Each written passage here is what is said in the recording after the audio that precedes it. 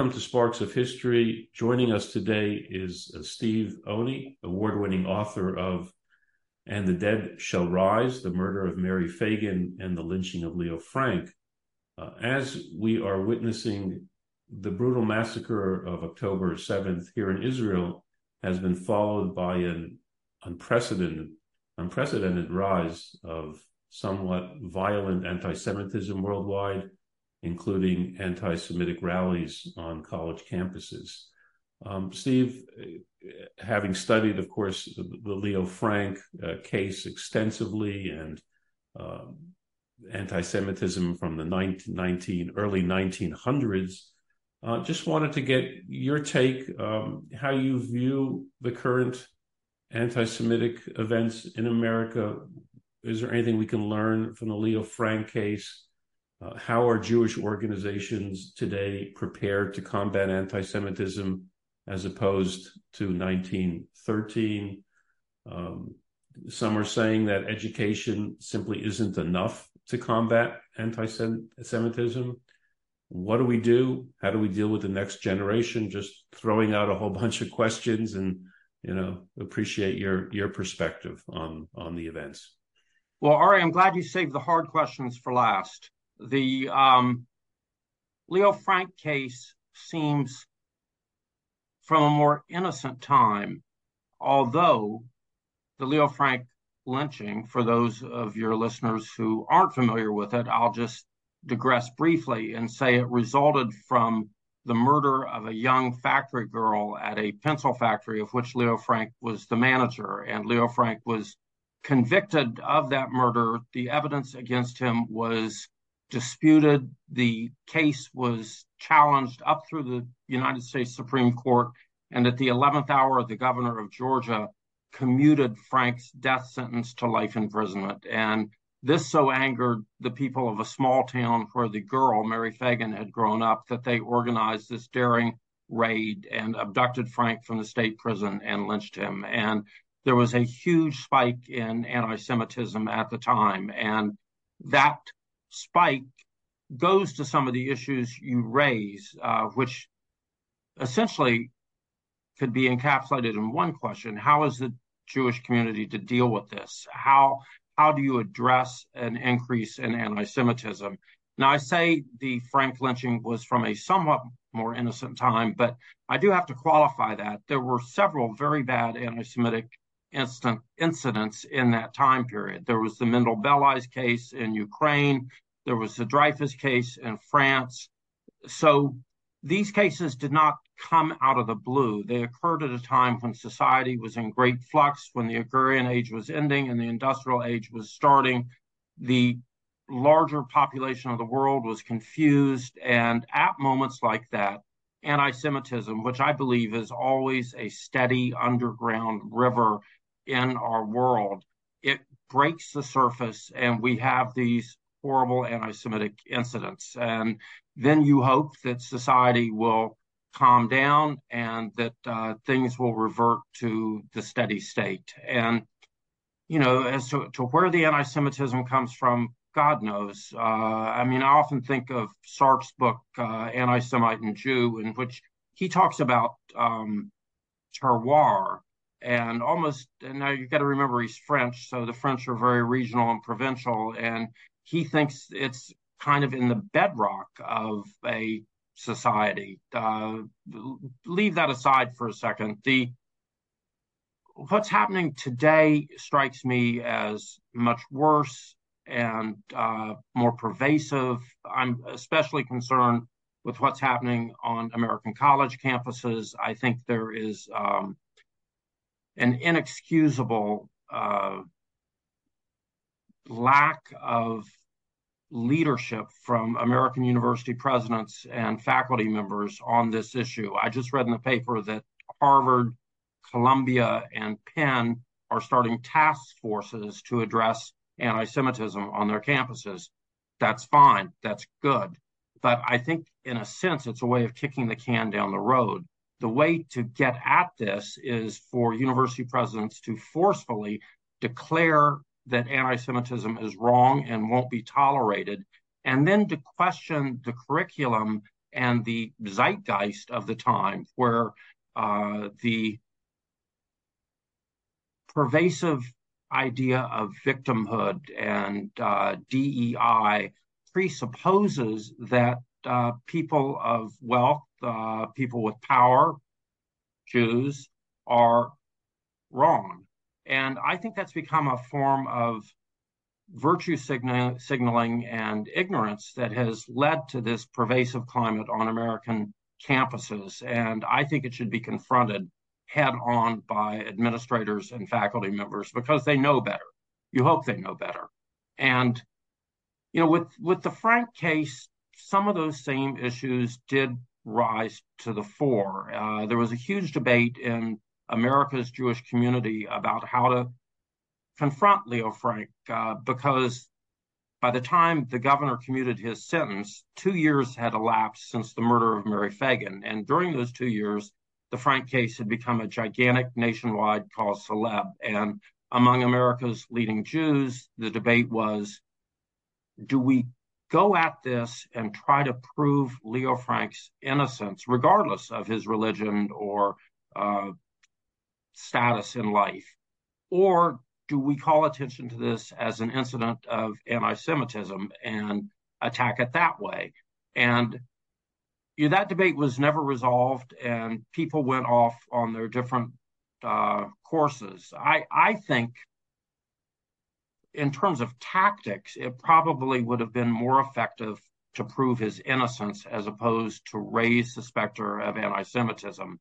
But that's because I want to win the case. I want to see innocent people protected. I don't want to be right. I want to be effective. And that's just me. But I think the Jewish community confronts somewhat the same puzzle at this moment.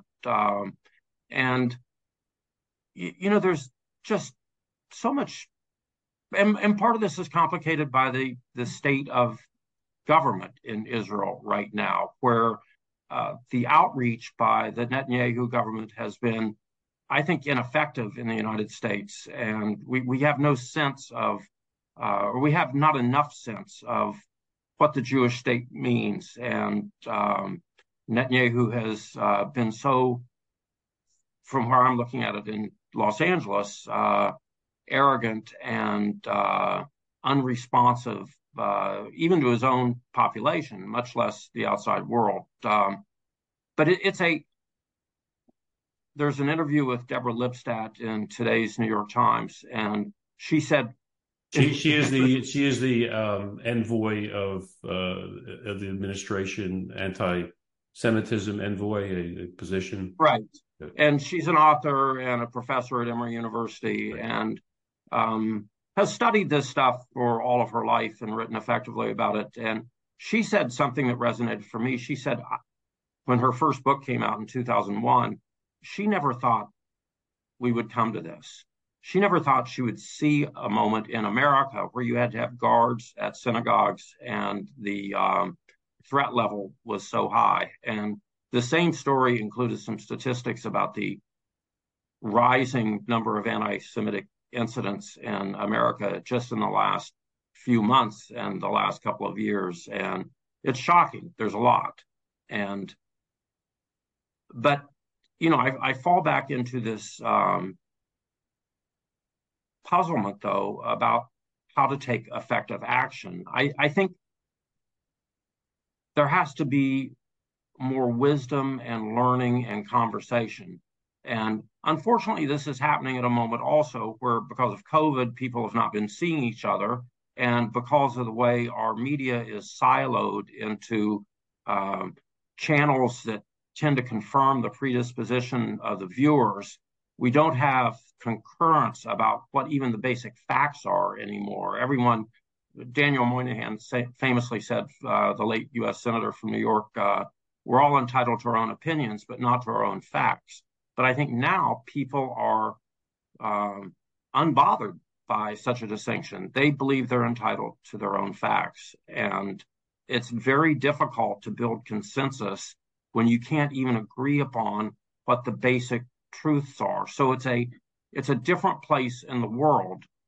But, nothing is entirely new under the sun. And I go back to the Leo Frank case. There were some similarities there in that the Hearst newspapers covered the Frank case not ideologically, but as an ongoing horrific crime story. And they brought all of their great strength to bear. They were like the Murdoch newspapers. They sensationalized everything. And so that exacerbated an already upset population and led to some of the overheated moments. And then the mainstream American press broke down ideologically on the Frank case. And there were two versions of the truth about what happened with Mary Fagan and Leo Frank. And, I don't want to get into the weeds about the murder of Mary Fagan. It was a very complicated case. And even today, there are people who make well-informed arguments both ways. I happen to believe that the argument supporting Frank's innocence is stronger than that supporting his guilt. But rational people can have a conversation about this and agree to disagree. But, that's one of the spots we find ourselves in as a society, that rational people are no longer talking to each other and agreeing to disagree. And I think that's part of the times. Right. I seem to recall from the previous interview that it was the Leo Frank case that was the impetus for creating a more organized Jewish bodies like the ADL, that whose mandate was to combat that. So I would assume that after all these years, American Jewish community must be much more organized than it was in 1913. Yes, the ADL had been formed before the Leo Frank case, but it was galvanized by the Frank case. And, I may be slightly underselling the importance of the Frank case in our understanding of contemporary anti-Semitism. It was not only the impetus for the ADL as it's organized today, but for the revived Ku Klux Klan. The Ku Klux Klan originally formed after the Civil War, when there was no home rule in the South, went out of business in the late 1860s. And then several months after Leo Frank's lynching, the Klan was revived. And so the Frank case stands as a point of intersection between the worst and the best in American thinking and American society. So, and those two things have not gone away. And strangely enough, and disturbingly to me, the Leo Frank case has had a resurgence in the United States, a resurgence of interest in the Leo Frank case. Part of that is because the Broadway play Parade by Alfred Urey and Jason Robert Brown about the Frank case had a very successful revival this summer and got a lot of rave reviews, big attention in the press. That's the good part of it. The bad part is that Frank has been seized upon by anti-Semites, and they're, scattering flyers with his image and ugly anti-Semitic epithets underneath his picture, scattering them in largely Jewish neighborhoods. There was a bus, believe it or not, or a truck that went around a largely Jewish section of Beverly Hills a year or so ago with Leo Frank's image on it and some ugly slogans written out beneath it. So the anti-Semitic contingent of American society has seized on the Frank case and looks at it as I think, an example of to be emulated. In fact, there was a conservative synagogue in Marietta where Leo Frank was lynched that was marched on this summer by people holding placards about Leo Frank. But there again, we're left with this is a double whammy of anti-Semitism too. Another thing that is part of it, that kind of anti-Semitism is coming from the right. The anti-Semitism that scares me is coming from the left. It's coming from well-educated, and it's coming from elite universities, private universities, more than it is from America's land-grant universities out in the heartland. And I think there has been such a overemphasis on combating racial prejudice, and I shudder to say that. We can't emphasize enough the wrongness of racial prejudice. But the flip side is that a lot of people in virtue signaling believe that Jews, wealthy people, anyone who has power or education is somehow part of the oppressor class. And that is not only just wrong, it ignores the history that predates where we are now. And I think no one can challenge the Jews in their centuries of suffering. I don't think, but I don't know that that's being emphasized and taught at American campuses. Well, one of the interesting things is some of the videos that are I'm sure circulating everywhere, but are circulating here is where people are going kind of undercover to these campus rallies and asking questions. And what's just astounding is the pure ignorance of the facts. I mean, these are bright Harvard, as you said, Penn, Cornell, Princeton, wherever it is. And they don't know what they're saying. I mean, they're making statements, and when you question them, what does this mean? They don't know. I mean, that's just pure ignorance, or it's. Well, I lay that at the hands again of the administrators and the professors more than I do of the kids. All 18-year-old kids are essentially empty vessels waiting to be enlightened. And what administrators and too many professors are pouring into this particular crop of very bright Ivy League and elite college students is poppycock. And it's there's been and part of that is this whole thing that's also happened on American campuses of moral equivalency. The refusal of administrators and teachers to utter words like "that's wrong," or "that's not right," or "hold on." We've created these safe spaces for college students where they are not challenged by the uncomfortable facts of history. And, part of that is due to a change in the way university experiences are now being marketed. It's supposed to be, 4 years of discovering yourself and being who you are and finding who you are. And I agree with a lot of that, but I also think it's supposed to be 4 hard years in which you are challenged and some of your assumptions are going to change. And you're going to confront uncomfortable facts that you're going to have to deal with. And I don't think enough of that is going on at American universities. That's why, as I said at the top of this conversation, the task forces that Columbia, Harvard, and Penn have formed, that just seems to me a way of kicking the can down the road. This could be addressed a heck of a lot quicker than the 4 or 5 months it's going to take to do a study and release a paper that no one will read. This should be addressed daily in the classroom and with tough talk from people in positions of power and authority. What are they? Are they afraid? I mean, is this administrators? I think in part they're afraid, and I think in part this is a look. I went to Harvard. I went to graduate school there, but I think what's happened is, there's been a slow hijacking of university faculty by the left. And I say that as an American Democrat. And but I think a true American liberal is open to all kinds of ideas.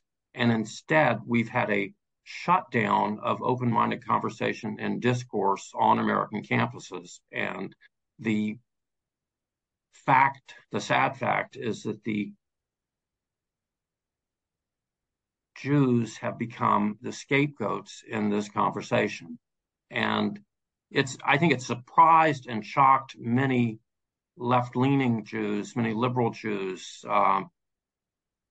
And, they're the historic antecedents.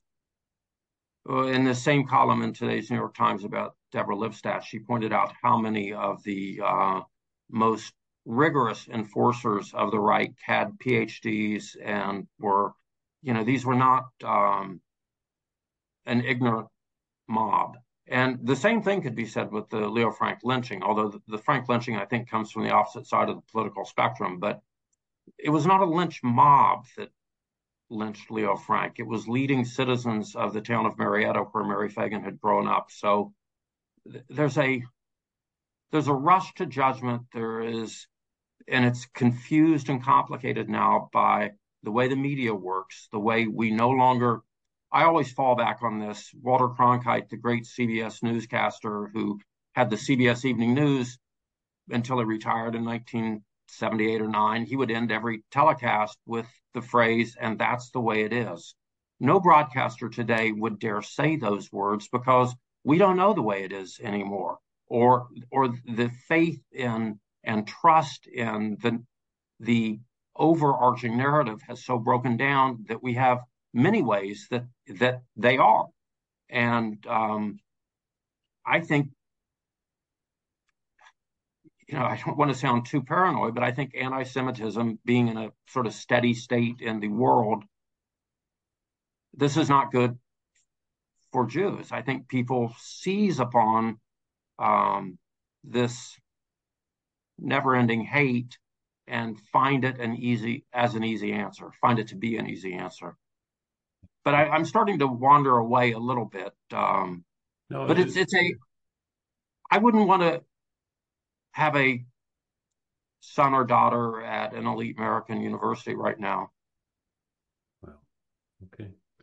I know there's a lot more to be said. Any closing thoughts? Just wanted to keep this brief and get your thoughts, and we appreciate it very much. Any closing thoughts? Well, my closing thought is that And the Dead Shall Rise came out 20 years ago.